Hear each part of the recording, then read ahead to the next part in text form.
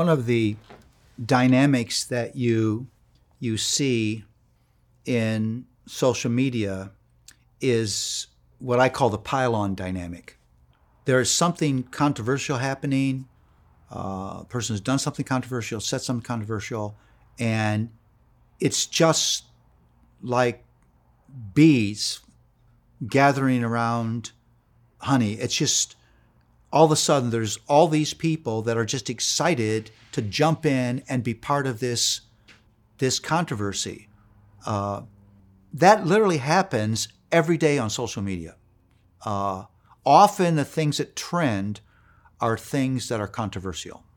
So in order to understand the impact of this culture of controversy that's in social media on our other relationships, we have to understand what it's about. There's a huge, significant difference between the love of truth and the love of controversy.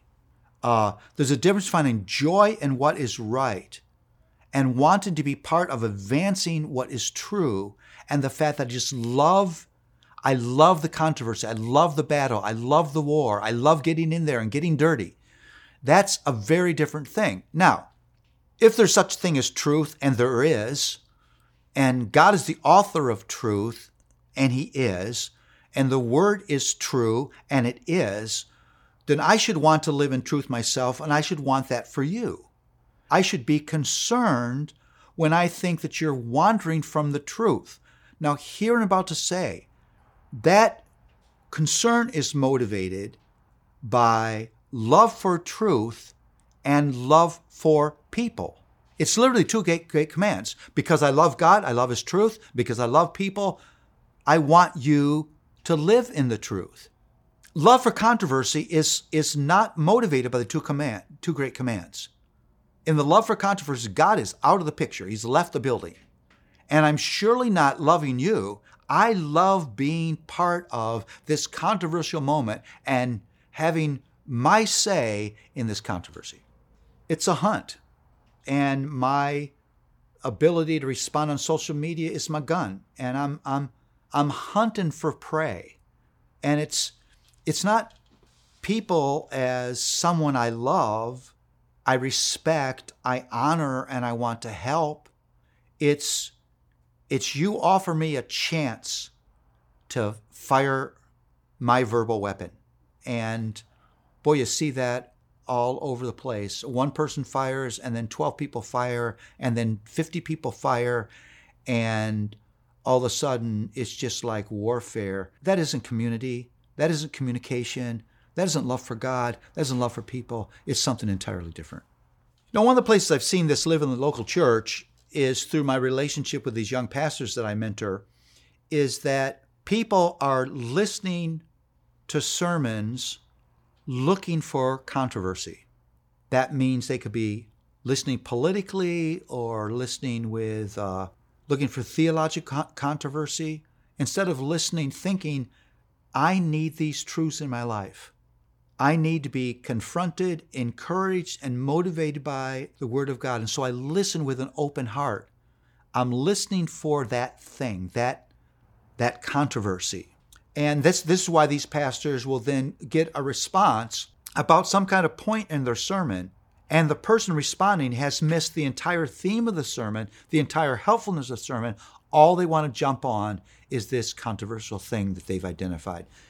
That's being in church as a hunter, looking for that prey and firing shots, sometimes even in the middle of a sermon. Here's the delineation that needs to be made in this conversation we're having about controversy. Because there's such a thing as truth, there's such a thing as falsehood. I should hate what God says is false. I should hate the lies of a culture that has walked away from God and walked away from His Word. But I shouldn't find joy that I found that happening. It should break my heart. It should make me sad. It should make me weep and mourn. And when you respond out of a broken heart, you're loving, you're patient, you're kind. You want to be an instrument of rescue and redirection and truth, rather than, wow, I found this moment. Love for truth will never take you there, because if you love truth, you don't love the controversies that falsehood will put in front of you. There is no more helpful way of understanding how we should respond than in the life of Jesus to controversy. It says when he was threatened, when he was reviled, he did not threaten or revile in return, but committed himself to his heavenly Father, who judges all things justly. We would do well to follow example. But there's another thing. When Jesus was getting ready to leave earth after his work here, he prayed, and he prayed that his followers would be one as he is one with the Father. He prayed for unity. You see, my response in these controversial topics should not be to back away from truth, but should be to promote unity at the same time. You can defend truth and care about unity, because Jesus did both of those at the same time. So when you find yourself drawn to controversy and you want to respond, you need to ask these questions. Will my response be shaped by love for God? Will it be shaped by love for his truth? Will it be shaped by love for people and a desire in relationship to them to speak in ways that are helpful? Or will it be shaped by a love for controversy? I think those questions can be really helpful. Well, I would leave you with this question. Are there places in your life, whether on social media or in personal relationships, where you tend to confuse love for controversy with love for truth? Let me end by praying with you. Lord, we would confess that sometimes we really do get it wrong.